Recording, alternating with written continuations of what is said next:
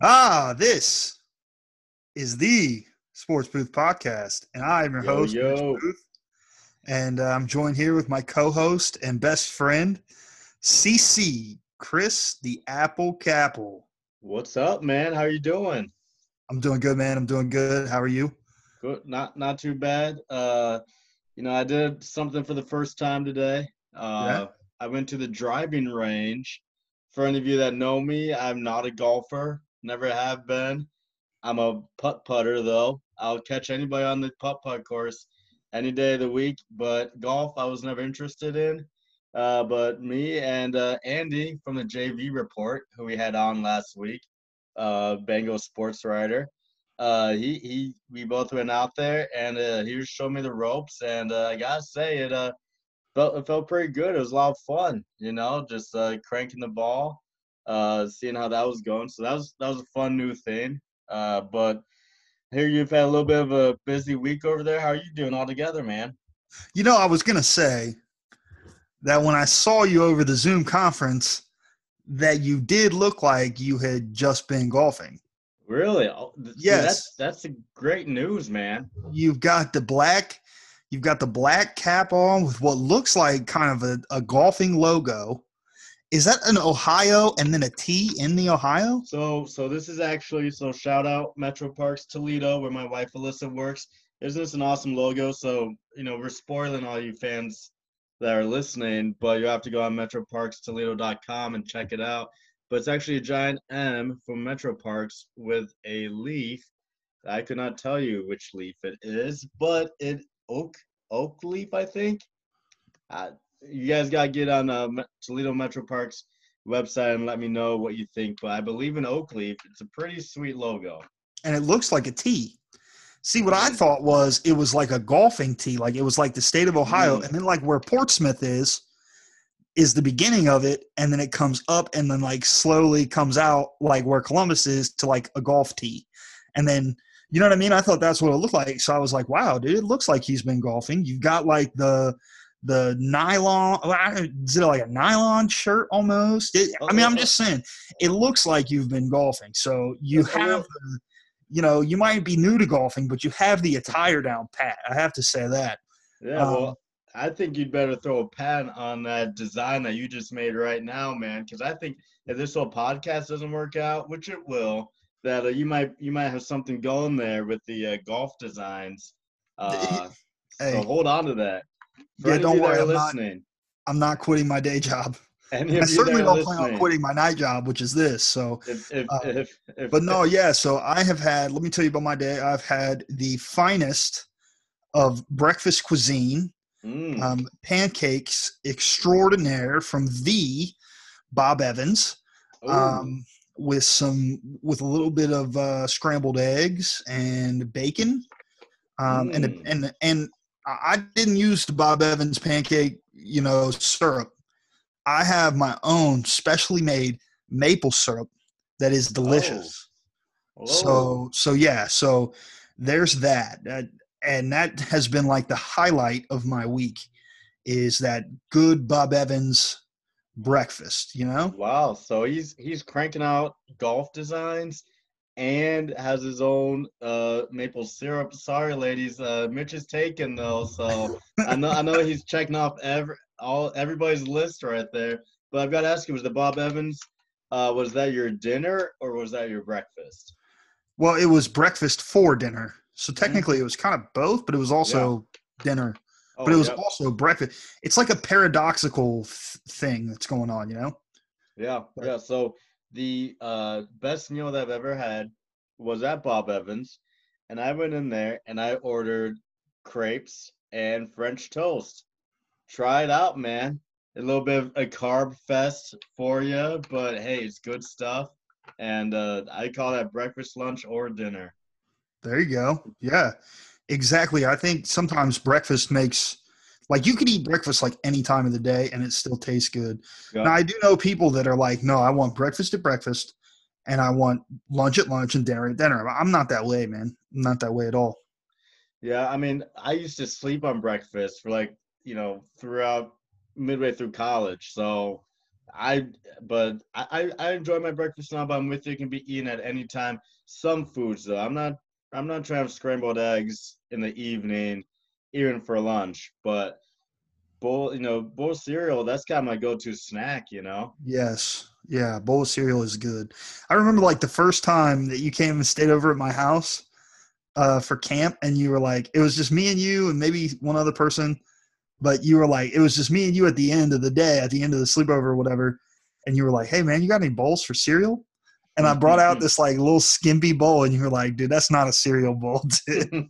So I brought out like the half-gallon mixing bowl. You're like, Yeah, yes, bro. that is a That's cereal. that's that's what we're talking about. That's what Yes, we you were need. munching, dude. You had like the whole bowl. I don't even know what it was, but Can't makes you hungry, man. Can't makes you yeah, hungry. yeah, So, speaking of hungry, NFL schedules are out. Just a reminder yes, that the NFL does exist, and uh, and that we are getting there slowly but surely.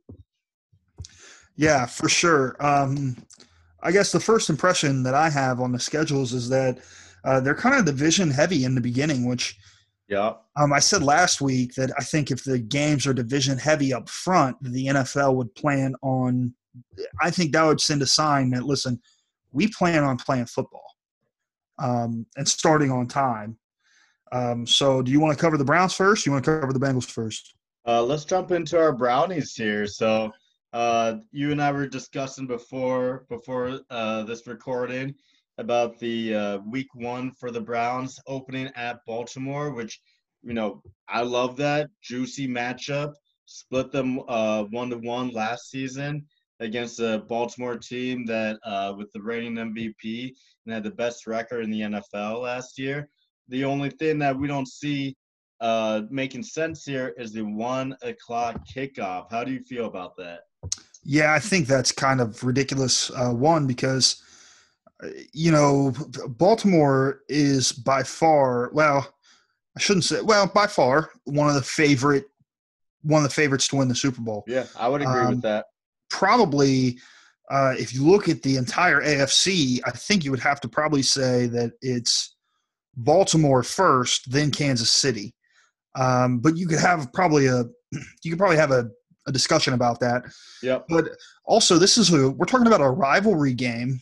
Mm-hmm. Second and third, we're not talking about the same Browns team from a year ago. We're talking about a completely different Browns team with a completely different defense, with star caliber players like Yep. Odell Beckham, Jarvis Landry. And that doesn't even mention the star caliber players on the Ravens side of the ball, like Lamar Jackson, Hollywood, um, J.K. Dobbins now is Yep. over there. Mark Ingram. You have star players in this game, and it's a rivalry game, and it's arguably the best team in the league, and they're going to put it at 1 o'clock. Here's the thing. I don't think it's a disservice to the Browns as much as it is the Ravens, but it's also kind of a diss to the Browns to say, listen, we don't think you guys are that good to put you at prime time. So Yeah. we're going to stick you at 1 o'clock. And, and just, I'd like to say too that we went 1-1, but if you remember that first Browns Ravens game, we stomped them. Mm-hmm. The Browns stomped the Ravens. I remember watching that like tickled. They Yeah. stomped them. And I think, it was a decent game. I remember listening the second time. I remember listening to it on the radio as I drove back from Virginia. But yeah, it was pretty highly contested, and I think Baker threw a pick at the end. But Yeah. I mean, to be fair, the Browns, their second matchup against the Ravens, it is a Monday night game, December 14th. But just overall disservice to the Browns. Remember last year with their 4 primetime games. This year they only have the 2. Week 2, Thursday night, Battle of Ohio against the Bengals in Cleveland. And then that Monday night game against the Ravens, also at home on December 14th. So to be fair, yes, we do get that primetime matchup with Baltimore. And maybe there's a logistics, a logistical planning a little bit without having the back-to-back primetime games to open up the season. But still, yeah, for all those reasons that you alluded to, the star power, um, the success that Baltimore had last year. But I just kind of look at the schedule as an overall, uh, uh, like the national media viewing the Browns as yesterday's news. Um, because it's all 1 o'clock starts, and they have the 1 4:25 against Indianapolis. But other than the 4:25 game, the two primetime games, it's all 1 o'clock starts, and so yeah, I agree with you. A little bit of I view it as a little bit of just putting the Browns aside from a national media perspective. So hopefully that fires these guys up. And I don't think they need much more reason to be fired up. But good news for everybody. If you didn't want to stay up late for a Browns game, you won't have to too often. Yeah. I Yeah. guess that's the positive. Yeah. Well, I think this is a good thing for the Browns. I was listening to CBD, and Bo Bishop and David Zagura had they had Carl Joseph on, and he said a great line. He said, "Listen," he said, "we're Cleveland, we're dogs." He said, "But we're all bite and no bark." That's what he said. So there's no hype on that. There's no, they're okay. I think they're okay with this. I think they're okay with the 1 p.m. games. I think they're okay with that. They want to be slept on. I think that will motivate them. Yep.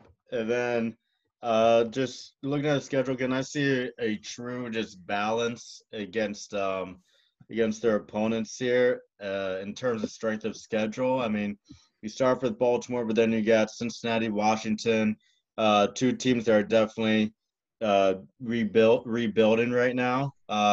Even though I doubt Joe Burrow would tell you that, but two teams from our perspective that are rebuilding right now. And then you go to Dallas, which is a NFC contender to represent the NFC in the Super Bowl. Indianapolis, who is a very solid team, and then you go to Pittsburgh, which is a very intriguing team. Not sure exactly what we will get out of them. But then you've got Cincinnati again, the Raiders, your bye week. You've got Houston and Philadelphia. So, those could be interesting matchups, specifically on Philadelphia's side. We'll see with Houston how they bounce back, how that whole chemistry comes together there with their coach and team. Then you go at Jacksonville, rebuilding.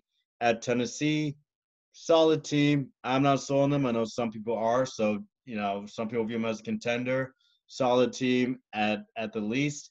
Then you got Baltimore at home, at the Giants, at the Jets. So the Browns will be in New York for 2 weeks. Again, rebuilding. The Jets not quite there. Then you've got the Steelers. So I just see a true just balance in strength of opponents in terms of their strength of schedule and the talent that they'll be going up against. Well, I mean, we look at the schedule at Baltimore. It's too early to call, but I would probably say Baltimore wins that one. So we got Cincinnati next. That's a dub. Washington, that's a dub. Yeah. Dallas, that's probably a loss. Yeah, but I don't know. Their defense is really bad. So, I mean, it's not that their defense is bad. It's mediocre. And I feel like when they went out to get Amari, that it was – or not Amari. When they went out to get CeeDee Lamb, they were kind of like, listen, our defense is – it's down, but we're still going to try and score 43 points on you every game. Yeah. So Dallas, that's a toss-up, but we can count that as a loss. That's 2-2. Indianapolis, that's interesting. I think it is interesting. Call that one, But Pittsburgh, that should be a dub. Cincinnati should be a dub. Las Vegas, that should be a dub. End of the bye week. Houston, you would think would be a dub, but Deshaun Watson is really good.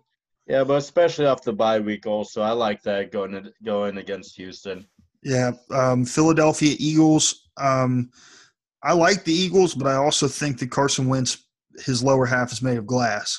Yeah. So there's a really good chance that by November 22nd that he's hurt. So Jacksonville, that's a dub. Tennessee, they came out and routed us last year, 30-0. That is worse than that. Oh, really? 30-0. It was, what was it, 43-14, 13? Oh, wow. It Maybe was we beat the rough. Ravens I 30-0. think that's when you turned it off. Yeah, At probably. that point. So yeah, they routed us. So I could see us winning that game, coming down and winning that game. Ravens again, not sure, but the Giants and the Jets should be dubs. So Yep. I think with this schedule, and you're not going out West Coast at all. Yep. That's it. So I That's think, interesting. yeah, so I think that with this schedule and the talent that the Browns have, they should at least make the playoffs. Yeah. Uh, Yep. I mean, I don't ever want to say that I don't. I don't ever want to look at their schedule and say, "Yup, they're an 11-win team." You know what I mean? Because they are the Browns. So that's the thing. And when you say that they're going to win a lot, they end up losing a lot. So,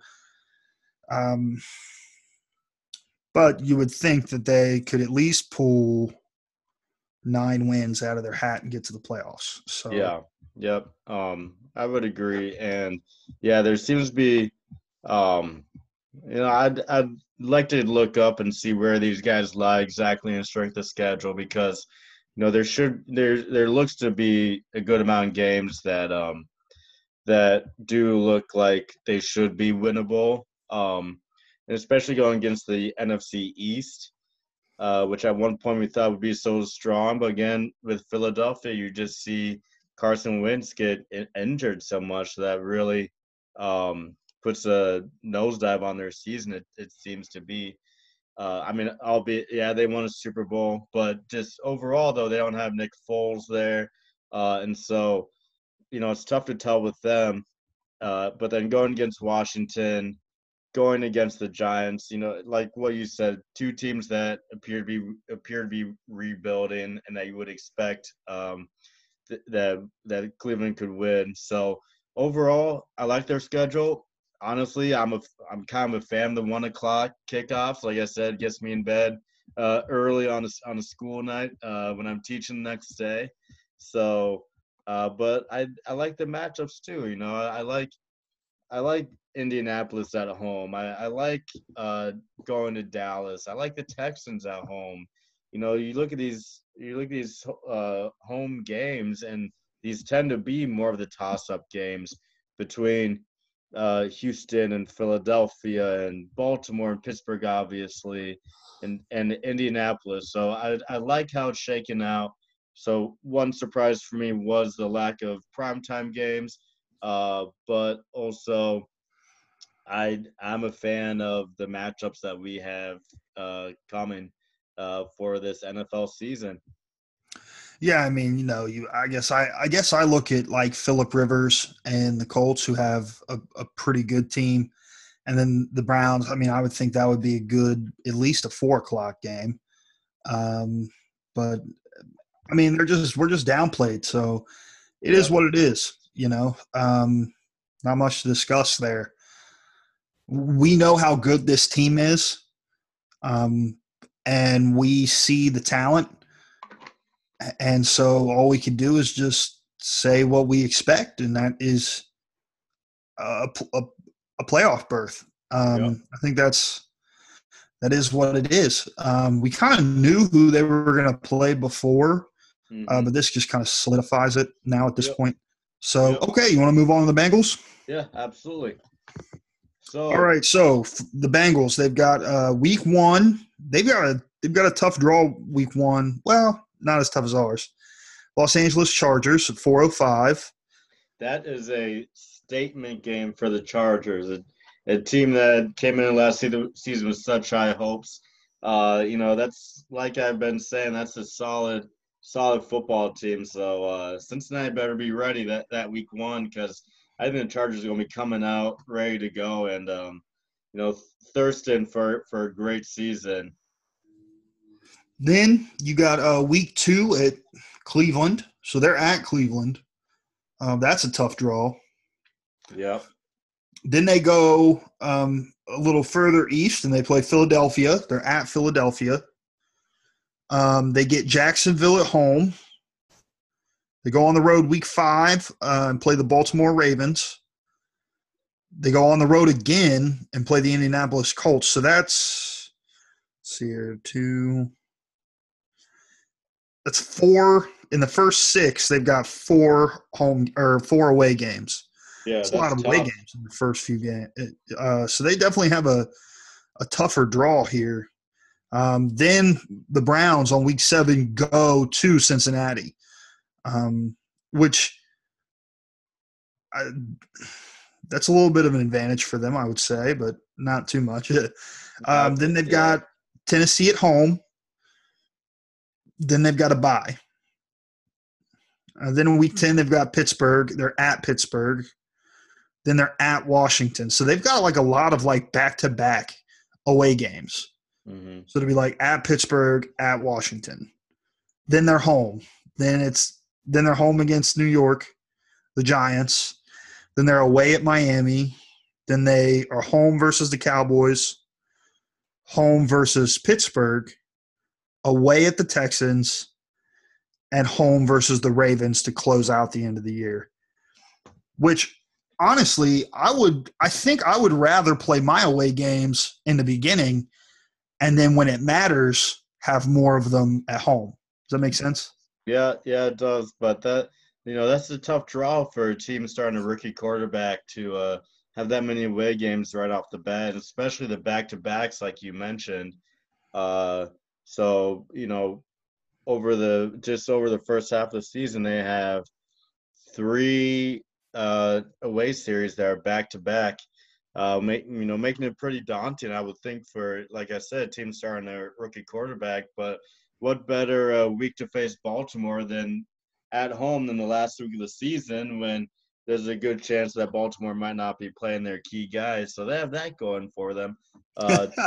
Two primetime games. You've got Cleveland on that Thursday night, week 2 in Cleveland. And then on Monday, December 21st, the Bengals have a home Monday night game against Pittsburgh.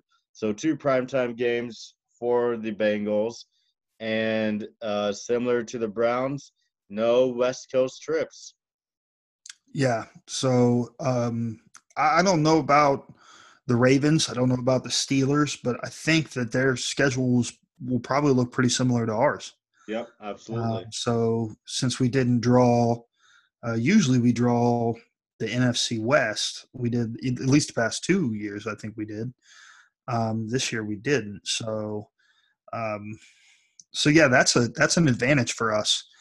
And I always feel like it's a bigger advantage when you're the team that's out west and they're coming to you as opposed to you being out west and coming to the east. I feel like that's different, but that's me, because you got to get like your whole routine, your game day routine completely changes because whereas here they're like 4 hours behind us, aren't they?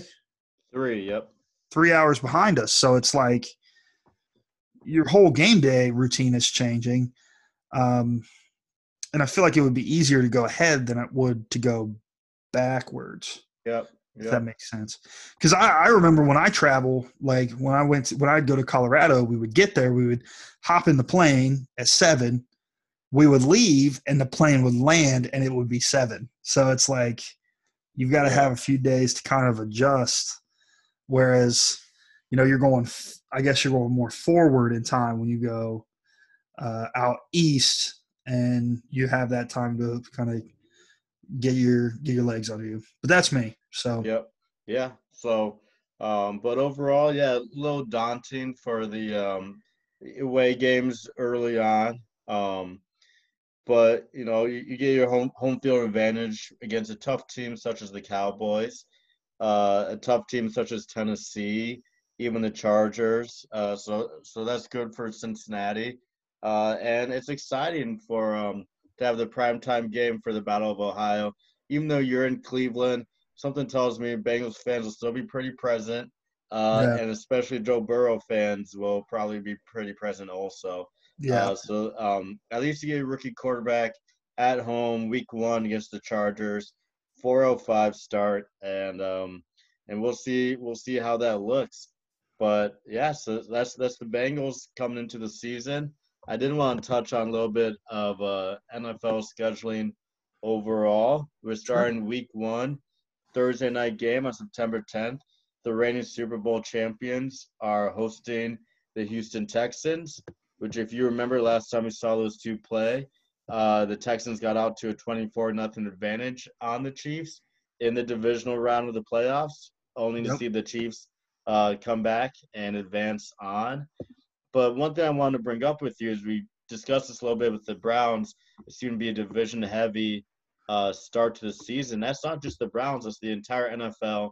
Week 1, there are only 3 matchups in which it is not divisional opponents against each other. So it has to make you wonder either if the NFL does not believe that there'll be any delay or postponement in the season, or if perhaps the NFL is just expecting to go either all or nothing.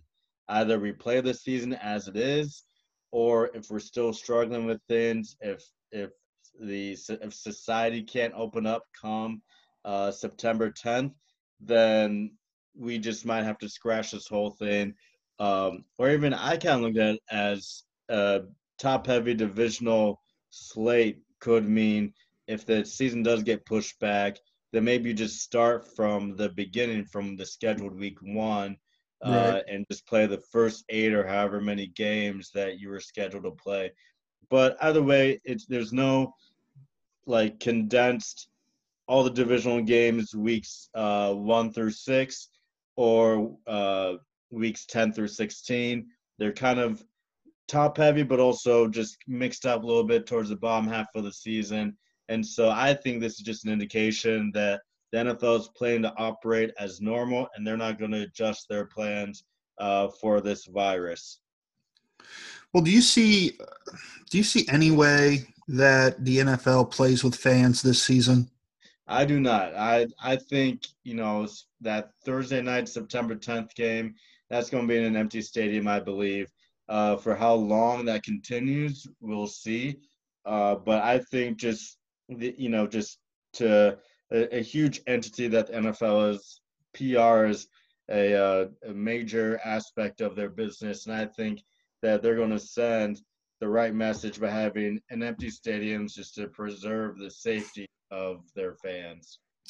Yeah, the only scenario that I could see is if you're in a area that isn't hit as hard by the virus, um, say Green Bay, Wisconsin, for example, and you go to Green Bay and the governor of Wisconsin has given permission for those large gatherings.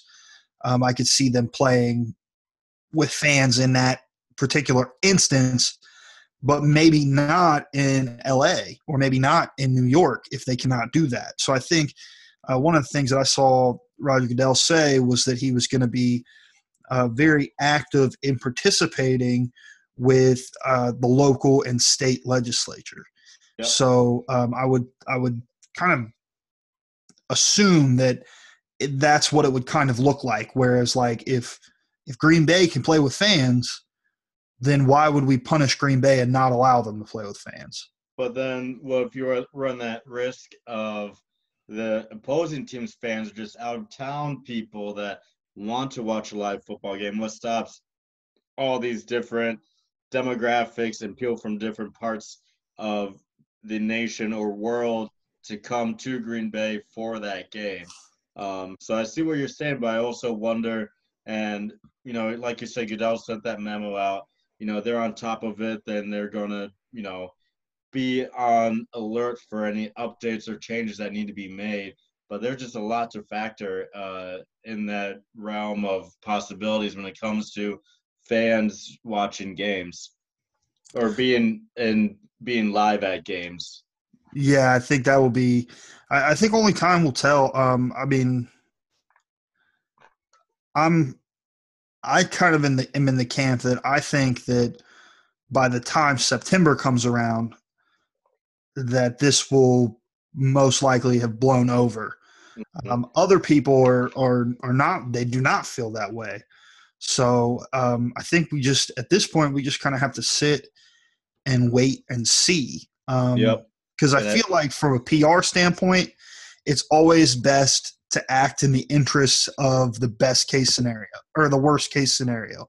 Worst case scenario would be that we cannot play with fans, and so we have to put that out there that we're not going to play with fans. That way, when it comes September 13th and you can play with fans, you announce that, and then everybody's like, oh, yes, and it's kind of like a surprise. Yeah. So I think they've kind of got to act like the best case scenario, like the worst case scenario is going to happen in order to make the best case scenario seem even better. That makes sense? Yep, that does. So definitely an ongoing discussion, and just an aspect that we're not really entirely sure of. Now, if there aren't fans for that week 1 Thursday night NFL season opener, I say let's move this up to 5 o'clock, fellas, and get this going a little bit earlier for all of us sitting at home. So we'll have to see how that shakes out. Some more intriguing matchups from week 1. You have Tampa Bay Buccaneers going to New Orleans. You've got the Arizona Cardinals, as Mitch calls them, contenders. The contending Arizona Cardinals going to San Francisco. You got Dallas. Can I stop you right there real quick? Listen, I did not say that they were. I said that they were contenders that could make. They were contenders to make the playoffs. Okay. You say contenders like they're like contenders to be like Super Bowl champions. I'm not saying that. I don't know. You sound pretty passionate about it, man. But okay, if that's what you say. But yeah. So then you've got the Packers going to Minnesota. So some good marquee matchups to start the season. And how about this? The Miami Dolphins going to Foxborough, going to New England. We'll see. It looks like Jarrett Stidham under center. What most would have thought would be a juicy defense from the Feast-On has actually been getting stronger. So I think that week 1 between Miami and New England could be a statement game that really directs each of their seasons overall. So this is great just to see NFL news again, just to see a schedule, just to envision the matchups and start planning where you'll be and which games you've really got to tag along to and see. Yeah, for sure. I'm so relieved that when it came out, it was division heavy. Because listen, even football is football with fans or without fans. And, I think that they have enough time now that they have an idea of probably what's going to happen. And they are working probably right now, if there are no fans, to find some way to make the broadcast more interesting and more intriguing, because they're going to have to switch the way they do things. There's not going to be any, close up on a fan after a commercial break where the fan's going, like that's something that's like classic football. So what are you going to fill that gap with? What are you going to There's not going to be any background noise or stadium noise. What are you going to fill that with?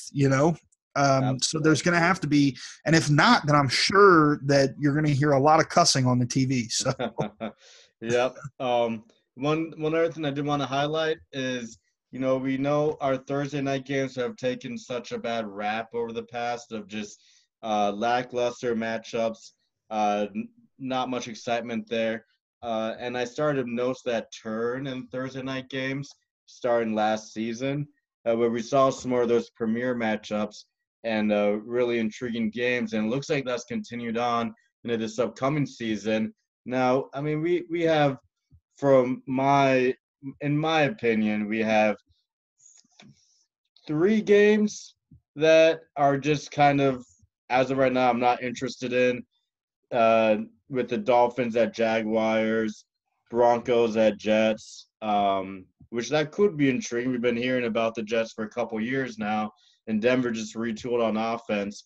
But then with the Chargers at Las Vegas, which also Las Vegas in week 2 gets their home debut in Las Vegas on Monday Night Football. But other than that, I'm a big fan of these Thursday night matchups, starting with our Bengals at Browns.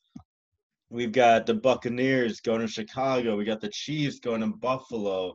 The Packers going to the 49ers, the NFC playoff matchup there from last season. the Colts going to Tennessee, Cardinals to Seattle, and how about this, Dallas going to Baltimore. So I just see a lot of potential here with our Thursday night Wow. games. And I'm happy to have seen them turn around that aspect and really, you know, add on that one more night of exciting football each week. Yeah, you know what I feel like would really have made that matchup? Since I think that Baltimore is a little bit better than Dallas, I think it would have been really cool if it was Baltimore going to Dallas instead of Dallas going to Baltimore. Yeah, I think that yeah, would be sweet to have Baltimore go, because they are a little better, but you give Dallas the home crowd to kind of yep. even it up a little bit. Well, I'll tell you what. If we got the red rifle under center for the Cowboys, play it at Baltimore, play it on Mars, doesn't matter, man. The Cowboys are taking that in the bag against the Ravens. So Yeah, I wanted to talk to you about that, man. The Red Rifle signs with the Cowboys. Unexpected, expected. What did you think about that? definitely unexpected for me. We saw so much, and it seemed to make so much sense for the Patriots to pick him up, or even just a team with. For me, I thought Patriots or a team that had a solid team around them, but maybe a younger quarterback or maybe a quarterback with injury history. But when you look at Dallas, that they don't fit any of those criteria. So who knows if this is a leverage tool against Dak, which I don't see that either. And who knows if this is maybe just Andy Dalton returning home. He has a house in Dallas. And maybe this could be a 1 year for him to either just, wait for a new quarterback market next off season, or even up his pay grade by filling in for Dak Prescott that either gets injured or doesn't sign, and he has all the tools on offense to, like you said, average 43 a game, and maybe he's looking for that to, that would be a bonus on top of a weak quarterback market. But definitely surprising to me. What did you think about that? Yeah, I thought it was kind of. I thought it was insurance in case Dak didn't sign, um, and he didn't, accept that franchise tag that Dallas was trying to put on him, which I think is goofy, because I think Dak Prescott could really play football. Um, Listen, now I said that, let me go back. Dak Prescott is not the greatest quarterback I've ever seen. He's not even like top 50 probably, but he's a serviceable quarterback that wins games. And in this league, there's not a lot of that. Either you're really elite or you're just not good. And, like Colin Cowherd used to say this all the time, quarterback comes at a premium. There's like 12 people in the world that are really good at it. Mm-hmm. And when you get somebody like Dak Prescott, who went out and had maybe one of the best seasons last season for a quarterback, I think you have to sign him, because quarterbacks are too – right now we have kind of like a weird thing going on in the NFL where it feels like there's more quarterbacks than there are seats. And but I Yeah. feel like it's because there's not a lot of those higher tier guys out there. And the guys that are on the free agent market are guys that are like kind of on the lower tier QB, Yep, absolutely. And the more I reflected on the Andy Dalton side, and the more I kind of saw where Jerry Jones came from. I mean, you think about when he had Tony Romo in as his quarterback for the boys, and you look at some of the veteran backups they put behind Tony, including a Brad Johnson and a John Kitna, guys that have had success in the league. And so the more I looked at, the more I kind of saw that similar pattern. And now you bring in Andy Dalton, another guy that's had success in the league for your franchise's backup. And so very interesting, but who knows? Dak has yet to sign, and maybe, yeah, just like what he says, this is an insurance policy in case he just doesn't sign. And so very interesting, but who knows? Maybe it could just be Andy Dalton wanting to go back home also. Well, listen, I mean, you got CeeDee Lamb on that team. You've got Zeke Elliott on that team. You've got Michael Gallup on that team. You've got Amari Cooper on that team. You've got one of the best lines in football. You put somebody back there who's halfway decent at slinging the football, and you're going to win some games. I don't know if you're going to win the Super Bowl, but you're going to win some games. Yep. You could damn near put Mitch Trubisky back there, and he'll win a few games. You know what I'm saying? So, Yep. and I think Dalton is better than Trubisky. So, I think that if that is if you're signing him as an insurance policy, I think you sign probably the best quarterback on the market for that. Yep, absolutely. And we just saw that from Jerry Jones in this draft. Do you need a wide receiver? No, but here's the best player available at the position. Go for it. So yeah, we'll have to see how all of that shakes out. But all in all, I'll say I'm a fan of Thursday Night Football, and I'm confident in the NFL's quality of the games that they'll be showcasing us this season. For sure. Awesome. So you want to talk a little bit about the NCAA? I saw hat tip to Colin Cowherd on this. I was listening to him. And he was talking about the SEC conference and how powerful the SEC conference is and how many viewers watch the SEC conference. And he says that he cannot see the SEC not playing football this year. And if you look at the states, I was just talking about this before the show. We talked about Florida, which has a Republican governor. We talked about Arkansas, which has a conservative governor. Louisiana has a conservative governor. Mississippi has a conservative governor. Georgia has a conservative governor. We're talking about teams. We're talking about teams in very conservative states that value money, and who's to say that the governors would not let them compete? So I just want to I want to get your feedback on, could the SEC kind of go out, leave the NCAA at least for a year and kind of do their own thing? What do you think about that?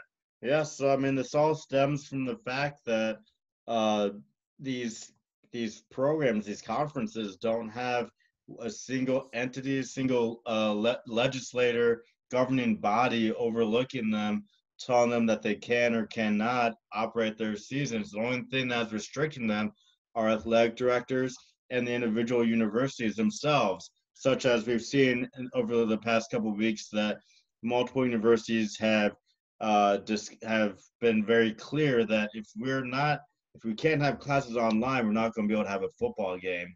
Now, again, that's exactly what you said. That varies from state to state, and this is the difference between college and professional sports. Professional sports, they can halt every team. We move as a league, not as individual teams. That's not how the NCAA is set up. They don't have that governing body to decide that. And so, yeah, if the SEC, if a lot of these states, like you just mentioned, are currently at the time of our recording making strong gains towards really opening things up in their home state, we could see a very bouncy college football situation where some teams can't play because of the status of their state, but other teams are able to compete. And are you really going to turn down that revenue after you may have already lost so much from refunds for tuition? Are you really going to turn down that extra revenue when your university is having to make cuts or your budget is diminishing, partly because of the lack of college sports right now? So it'll be a really interesting discussion. And I kind of foresee no matter what happens, I kind of foresee a just messy situation where some schools are going to have to decide what's better for them. Yeah, well, I'm just looking at the SEC. I mean, you have a lot of teams in the SEC East that don't ever play the SEC West. And if you incorporate all the teams in the SEC and each team takes a turn playing each other, and then at the end you have a playoff, I think that would be extremely profitable for the SEC and for Yep. those schools. Because just right there, you could have a full schedule if every team plays each other. Then you take the winner, you do a 14 playoff with the best record playing the fourth best record, and you do it that way. You could kind of recreate your own college season entirely by yourself. Yeah. Yep. And Absolutely. even if you wanted to, say that, say for instance, Texas is doing okay, and they open up. What's to say the SEC doesn't open up and say, "Hey, Texas, why don't you guys come and join?" Or Ohio State, why don't you come and join? Or who's to say that wouldn't happen? Yep, and we've seen this discussion even leak into our Midwestern states. James Franklin, Penn State's football coach, came out this week discussing the same possibility, but for Midwestern teams and conferences of who's to stop, a team like Penn State that's in Pennsylvania, if say their state is in a position where they can move forward and they can play games, but they just can't play against I don't know, Wisconsin, because their state is not in that position to do so. And so James Franklin came out saying that basically that it's not gonna be a fair system. You could see some true inequality to nobody's fault of their own. I mean, hey, if your state is not safe to open up, do not open up. I think we're all in favor of that. But it'll just be unequal in the aspect of this state's able to do things that this other state can't, and that could include football, which could include major revenue and getting your school or university or even your town back to the economic status that they're more accustomed to or that they want to be at. Yeah, well, listen, man, there's trade-offs in life to everything. If I want to drive to work, I hop in my car, I pay the gas, and there's also a chance that I could get in a car wreck and die on my way to work. That's just the way it is. So there's an economic trade-off for me to go into work. There's a probability that I could die, even though it's really small. There's trade-offs to everything in life, and at this point, I'm not saying I don't want to be speculative of what's right and what's wrong. Don't get me wrong here. I'm just saying that there are a lot of people that are looking at the situation and saying that's a lot of money. You know what I mean? Yeah. Like maybe the risk is worth it. And if they do say that, on one hand, I do see it. I do see that it's not fair for Penn State if they're able to play, but Rutgers and New York can't open. And so they're missing out on revenue while Penn State is gaining revenue.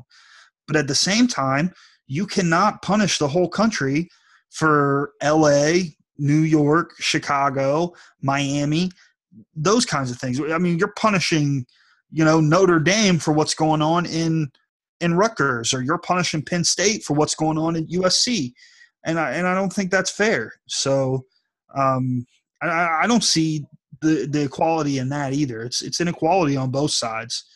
And I guess we're just going to have to walk through this. I mean, Yeah. this is a situation that's unparalleled. I've never seen anything like this. Yep. Yeah, I totally agree, and that's what makes me.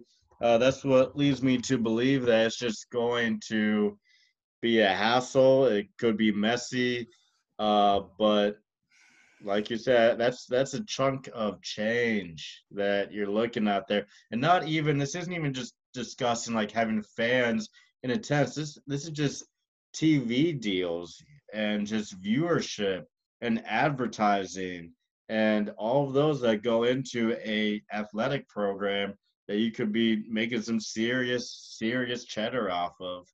Yeah, I mean, and you also have to think too. Your athletic coach right now isn't your athletic trainer is probably not getting paid. Your team doctor is probably not getting paid. I mean, he might be doing something else, but he might not be getting paid. What's to say that your athletic trainers and your team doctors are like, look, this isn't working. I've got to go. I can't sit around and wait all day. I've got to go somewhere else. And you lose those guys that your team trusts. Yep. Yep. I mean, I've been there before. I've had somebody different. We had trainer Nancy in Pickerington. Man, I didn't want nobody wrapping my ankles except trainer Nancy. Now, sometimes somebody else would come and be in the trainer's room, and they'd tape me up, and then my toes would start turning purple. You know what I mean? It's not trainer Nancy. That's the way it is. That could be the way it is with Ohio State or other football teams. I mean, they're probably not getting paid right now if they're not doing any work. So, I mean, we've got to think about that too. I mean, there's a lot of repercussions that are going into this. Yeah. And I got to ask you a quick question. So when trainer Nancy was taping your ankles up, was it similar to the ankle tape that you put on when we play basketball, like when we 1v1? Because I noticed when we play, you tend to wrap your ankles up pretty thick there, man. Is that something you learned from Nancy? Nah, listen, here's the thing, bro. When you get old like me and you're a little heavier up top, you know what I mean? It's a little easier to kind of roll the ankle a little bit, Okay, well, I was just not as limber as I used to be. I mean, you're not juking me or anything. We know that. But, Absolutely. But Absolutely. When you're this big and you're moving that quick, you got to wrap up the ankles. Easy to tear something.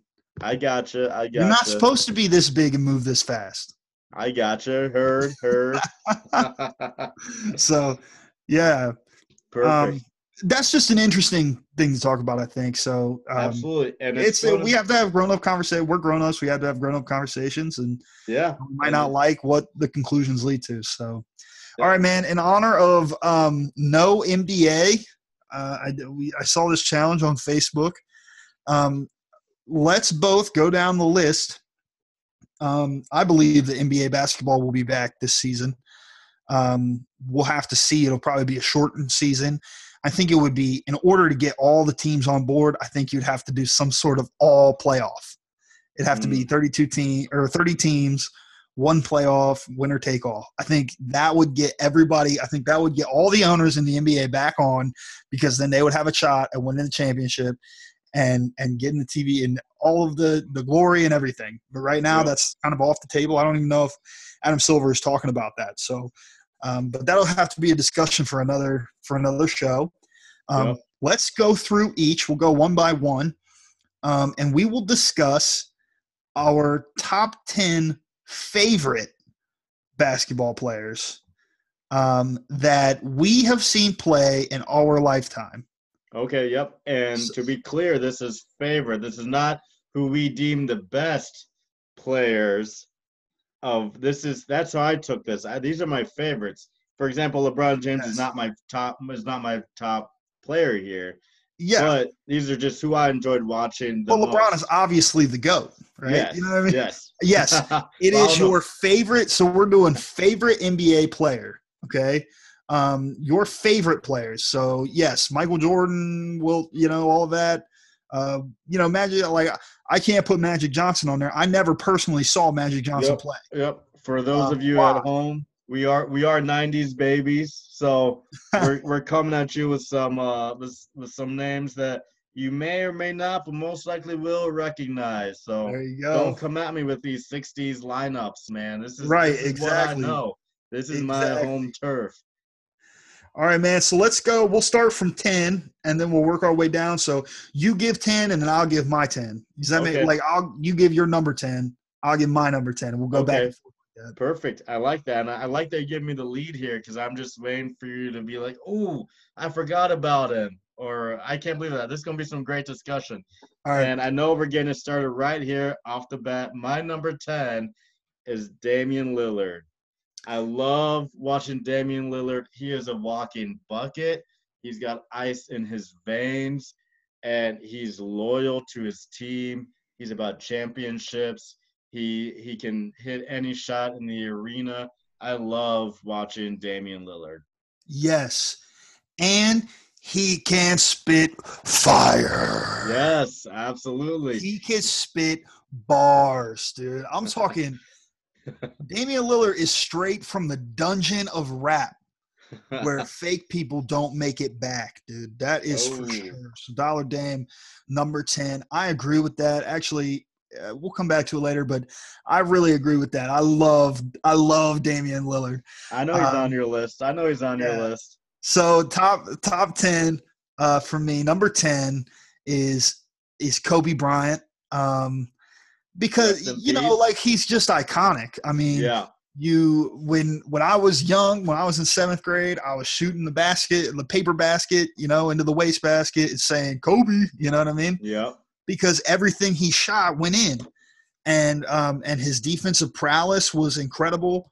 And he's probably the thing is he's not a pure scorer, but he's probably the best scorer I've seen. MJ is close, but I think I would give Kobe the edge to MJ. Wow. We got LeBron GOAT and Kobe edging out MJ for purest score. I like this. Well, I think here's the thing. I think that MJ is a better defender. I think he's more athletic than Kobe for sure. But I think when it comes to just scoring a basketball, I think Kobe Bryant's better. Okay. Okay, great. So my number 9 here, I'm gonna go with the beard himself, James Harden. Uh, I know it's a lot of dribble, dribble, shoot, dribble, dribble, dribble, dribble, shoot. But the thing is, he's making everything, he's sinking everything. I love. You'll see as my list goes on.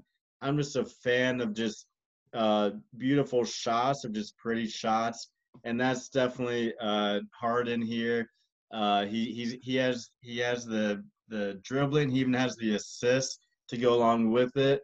And he's a proven winner, regular season winner, and he's had playoff success.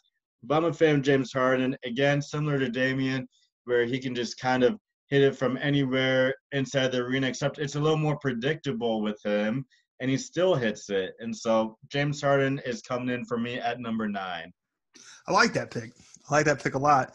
Number 9 for me is a guy that just his drip alone probably warrants an all-time great discussion.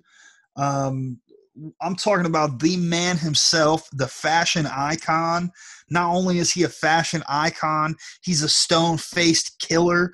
Dude, he will look you in the eye, look his teammate in the eye, and take a rebound from them.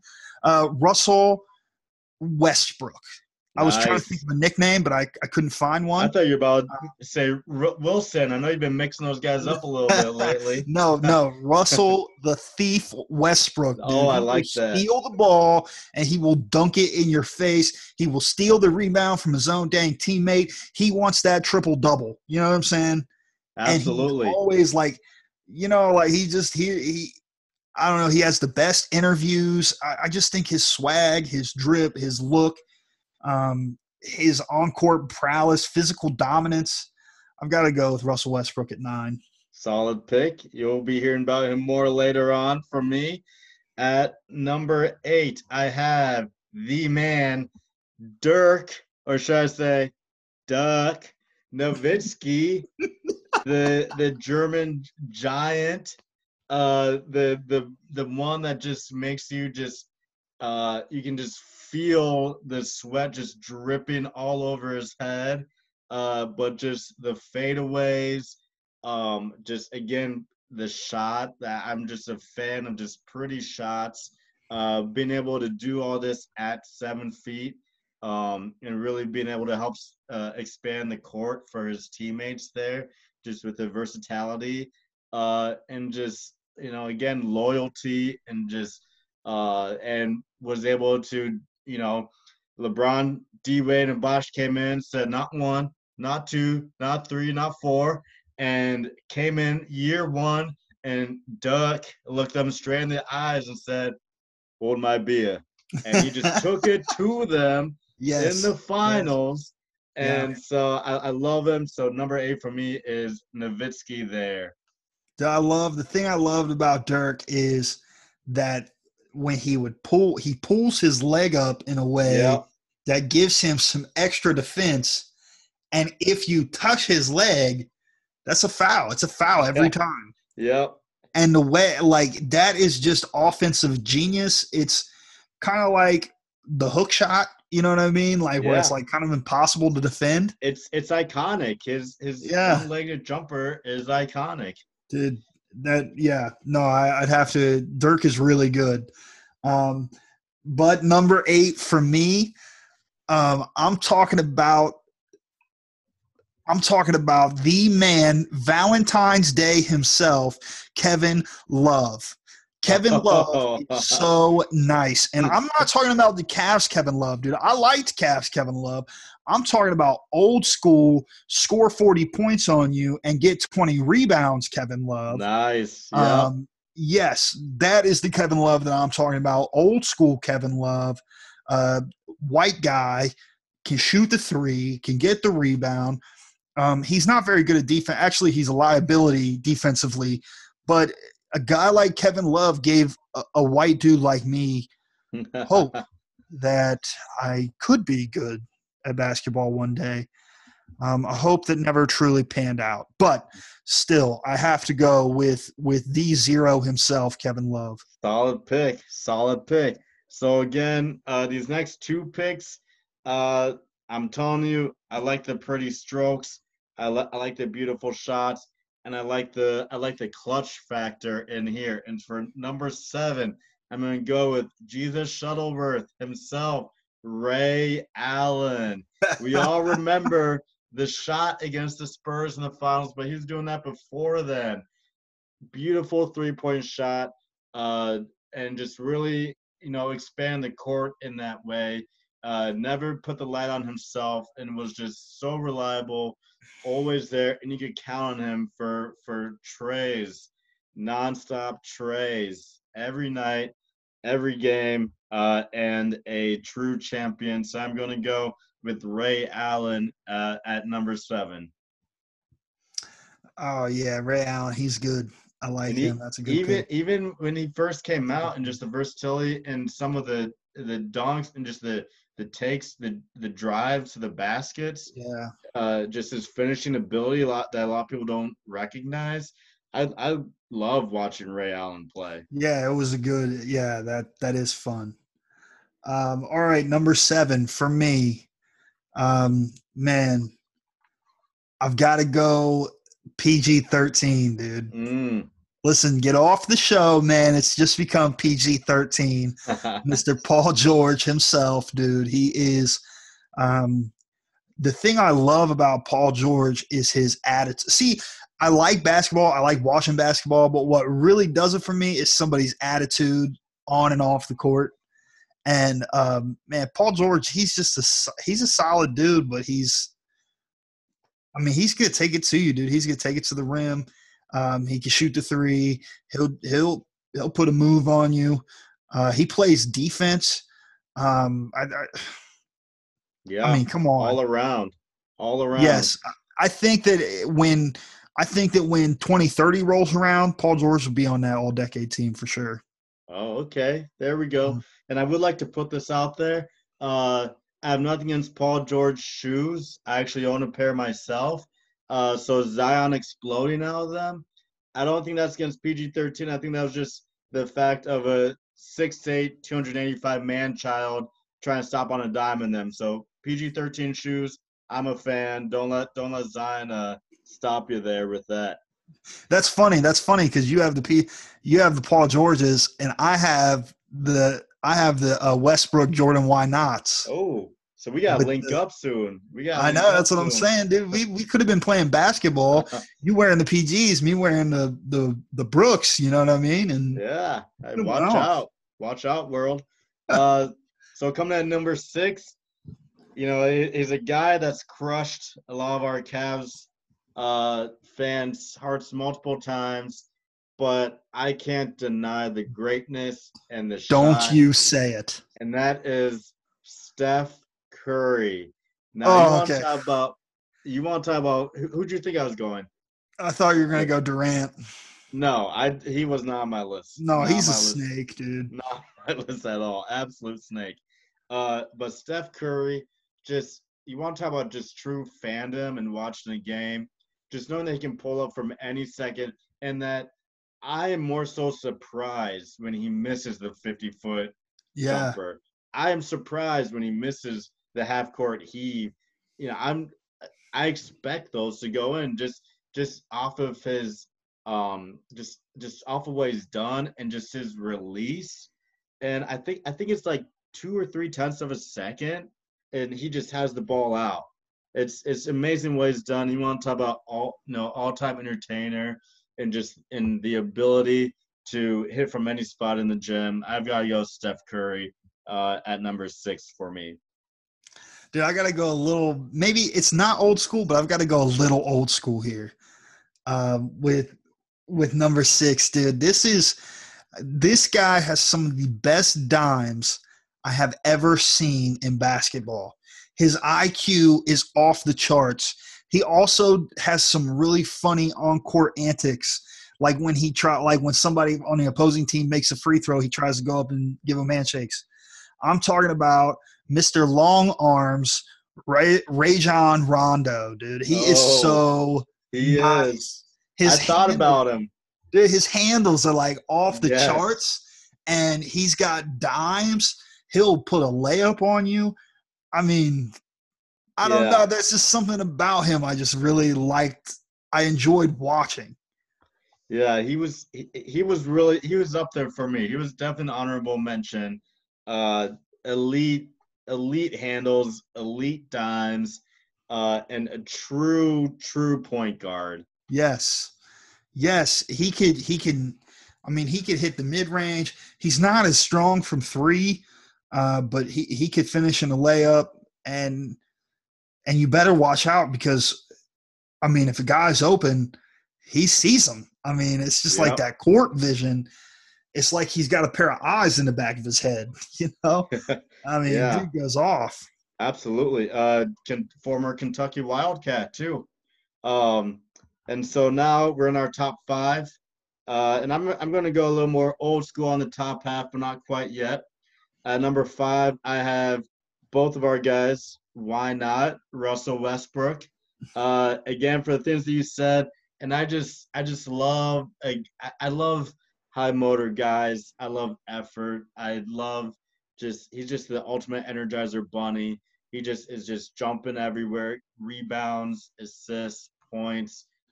He's all out. He'll drive on anybody. He'll slam on anybody.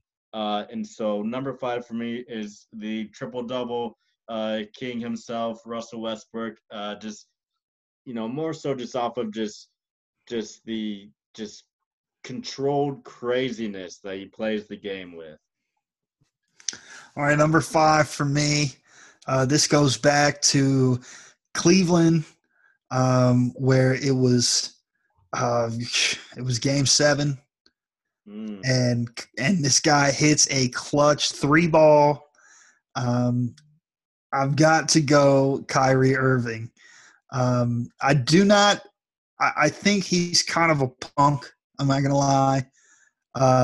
Off the field or off the court, but he's quick, and sometimes like when you see him do his layups, he's like practiced them so much that he puts this spin on them, and like for the average person, where it bounces, it's not going to go in, but he can do all these like crazy Yeah, spins on the ball and it'll go in. And like, I mean, he yeah, talks about watching tape of his finishes and knowing that he's just like centimeters off of where he wants to put the ball. And I mean, just that he could see that on the tape and just shows how great of an offensive mind he is. And also, he was like the only thing I had when I was a Cavs fan. yeah, I mean, do you remember those years where it yeah. was, you know, I do. JJ Hickson, yeah, the crew, the what was it, 26 game losing streak. I remember those. yep, Dion Waiters and all that stuff. Yeah, I Yeah, remember all of that. And he was like the only thing I had, So Kyrie became yeah. my favorite player for a little bit. And that dude can score, man. He can really score. So number 5, Kyrie Irving. Absolutely. Kyrie did not make my list. But for number 4, I have again similar guys a little higher up for me. Kobe Bryant.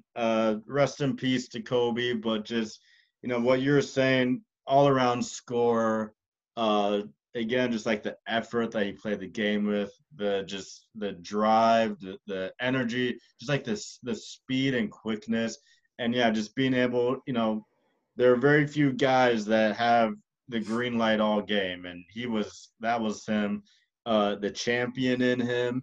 And no matter what is going on around him, no matter who's on the team, who's not on the team, being able to just win chips no matter what.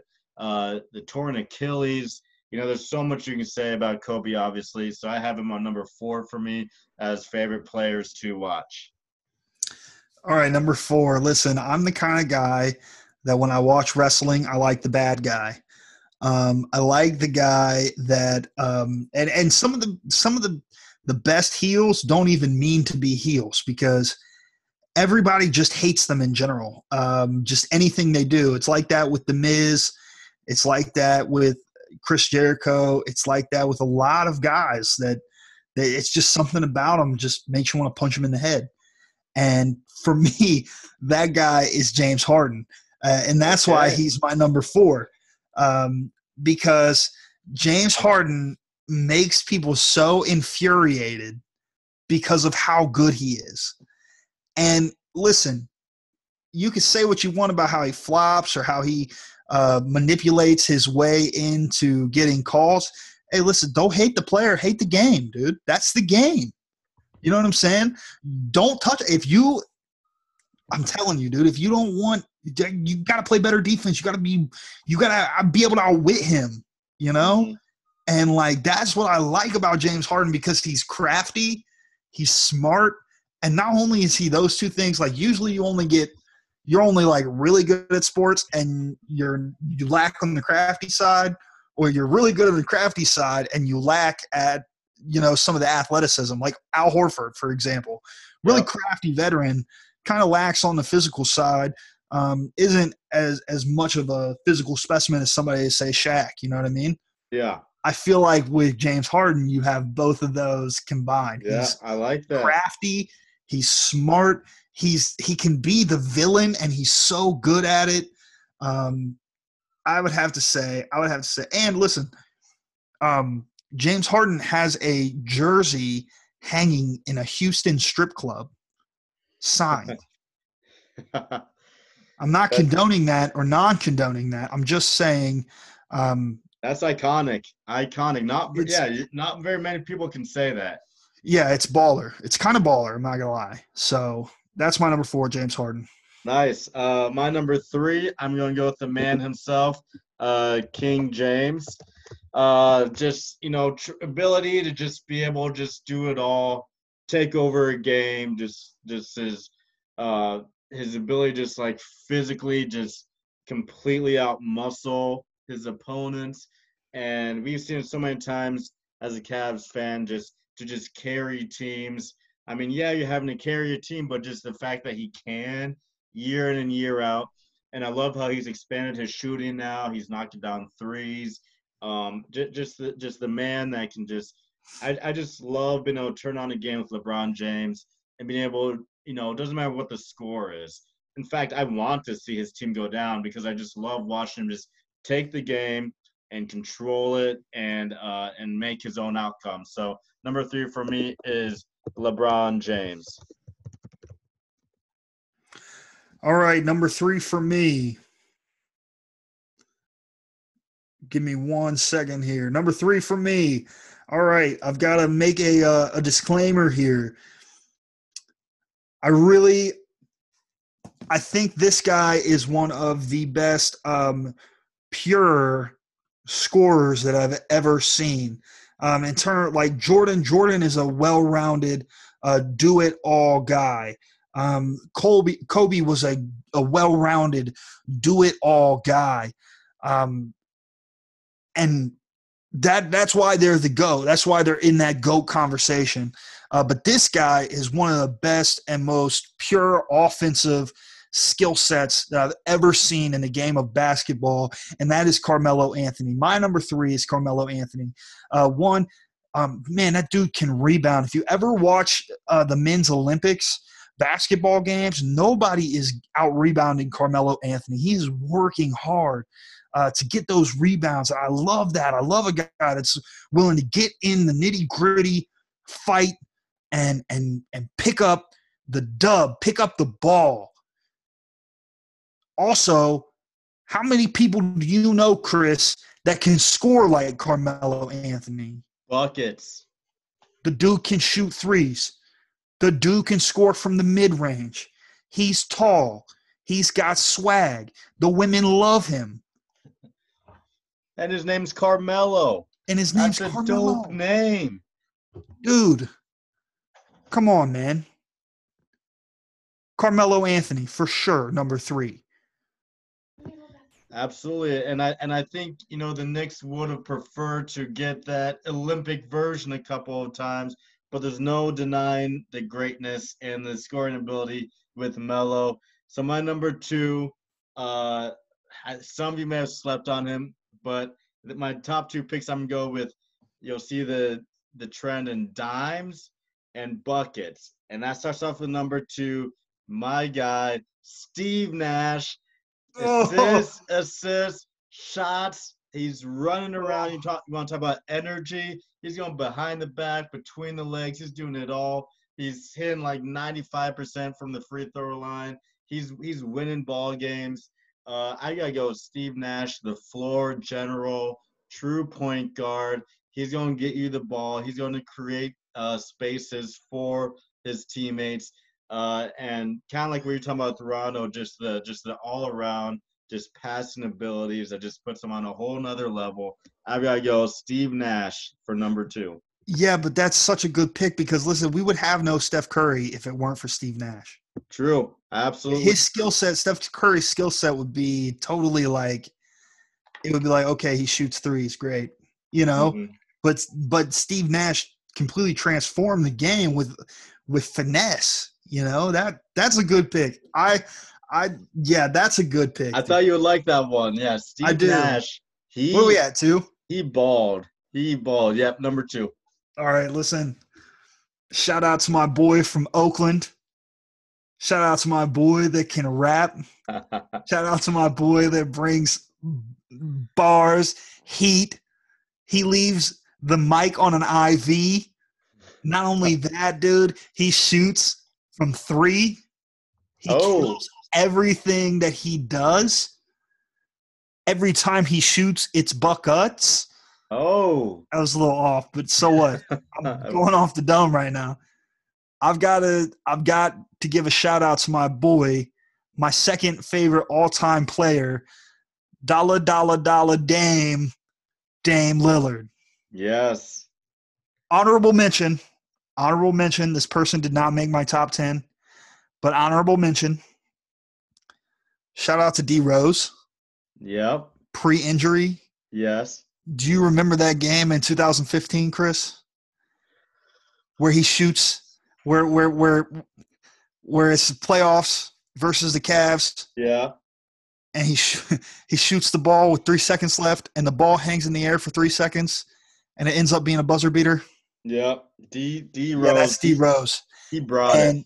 Yes, and listen, go look up the highlight when you're done from this. Go look up the highlight and look at his face the next time the camera angle is on him. Okay. His face is stone cold killer, dude. He knew he was going to make that shot. And everybody else is freaking out. And he's like, look, I do this. This is who I am. This is what I do. I make miracles happen. Goes off, dude. I've got to go with, that's my honorable mention. Do you have an honorable mention? I would say Rondo was there. A couple of guys that you already mentioned, and Kyrie was there as an honorable mention. But I'm just happy that we got in this discussion, we got the shot in Kyrie, we got the block in LeBron, which I feel is coming up again here soon, and we got the stop in K-Love. So I'm just loving that we got all 3 of them on there. But yeah, those are my main. On the way up for me right now is Trae Young. I really love watching Trae Young play. I really enjoy Luca. I feel like the NBA is in some really good hands right now. But I did almost throw on there Mr. Fundamentals himself, Tim Duncan, That's an honorable mention. as a fan of layups, of finishing, of hitting the open shot, which he did time in and time out. So those were my honorable mentions that I had in mind. All But right, number one. our last spot, number one. You asked me, I've got the answer for you. Allen Iverson. That He is the was man. witty. That was my guy growing up.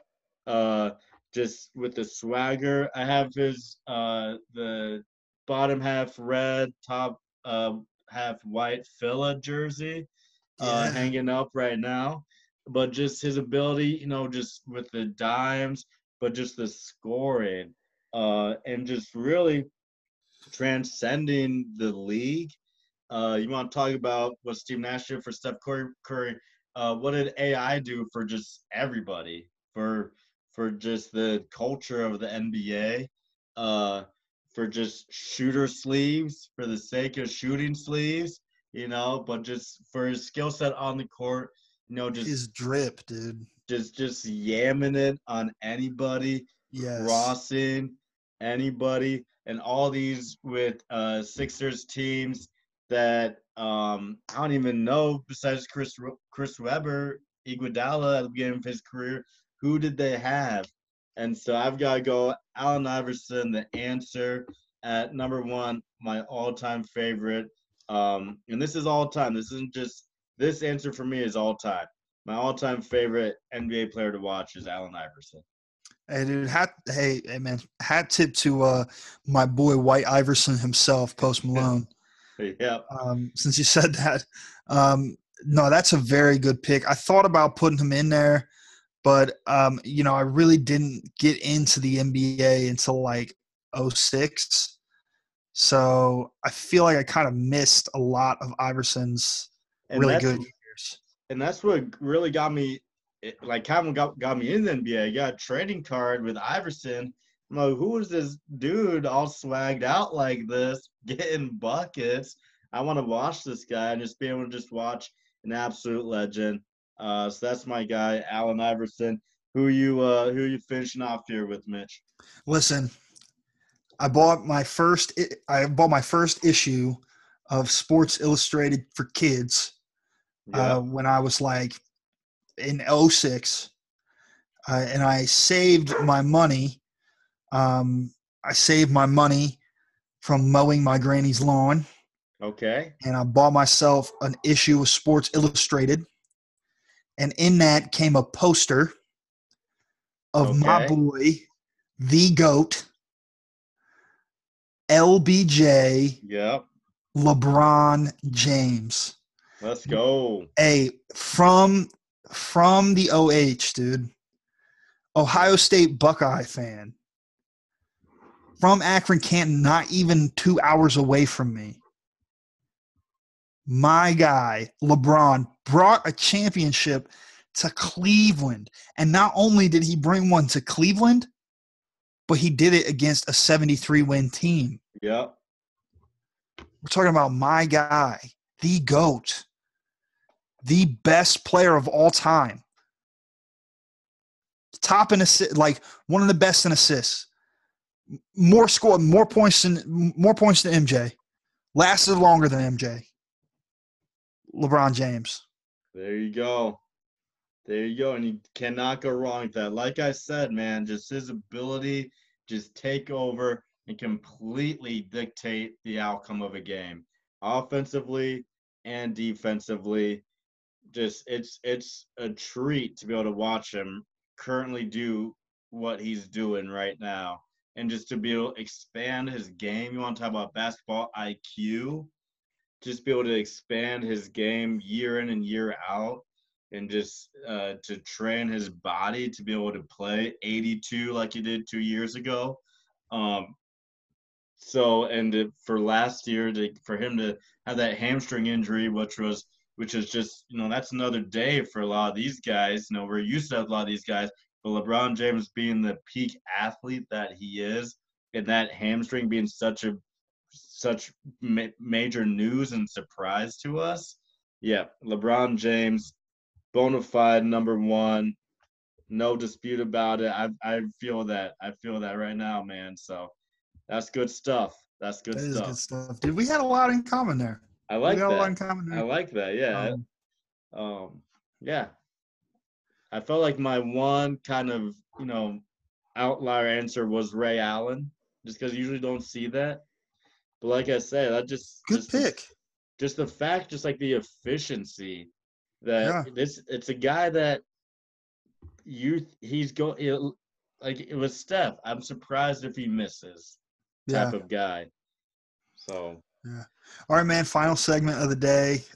Listen, not a lot's going on in sports right now. So give me a who's fried. Just shout out anybody that you feel like is so fried. okay, so my who's fried is news from the NFL came out that they are doing away with the pass interference review. This comes breaking news from the JV report, Andy Geierman himself, and we kind of disagreed on this.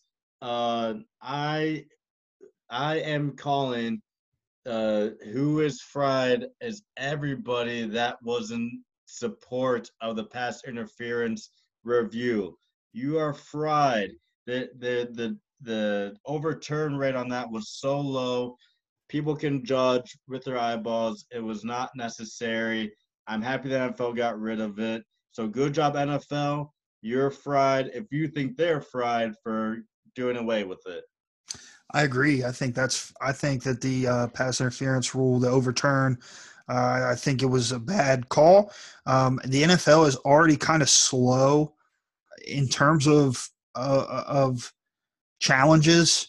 Now you get to challenge a penalty, which really comes down to what the ref thinks is a penalty. Yep. And I think that that's crazy. And there's pass interference on every play from both sides. So Oh yeah, for sure, for sure. There's a penalty on every play. And listen, here's the thing, dude. If a pass interference costs you the game, it wasn't the pass interference that cost you the game. It was probably something else. Yep. Like maybe score some more points, put some points on the board. Mm-hmm. Like it's not. You can never. If you're blaming a penalty for a loss, then you're not looking at your team. You're looking at the circumstance. You're just finding a different way to put the blame on somebody else. Yep. Oh well, it wasn't my team's fault. We had the ball 3 times and punted 3 times, but he called the penalty. Yeah. At least get a field goal out there. You know what I'm saying? Control where you can control, and I love the aspect of that part of the game where, and this can be a topic for another day, but refereeing officials, that comes with human error. That's what makes it a sport. That's what goes into the elements of surprise. Sometimes works out for your team, sometimes it doesn't. And so sometimes these guys make mistakes because they're human, all right? But I think completely unnecessary, slows it down, and to me, in my opinion, was just kind of cheap way of drawing a penalty. Because like I said, there's pass interference in every play. But enough with me, Mitch. Who is fried this week for you? Oh man, this week who was fried? That's tough, dude. I Too would have many? to say Bo Bishop is fried. Mr. Bishop on CBD, I was listening to Cleveland Browns Daily, and he said that if he could pick any nationality to eat their food for the rest of his life, that he would pick Mexican food.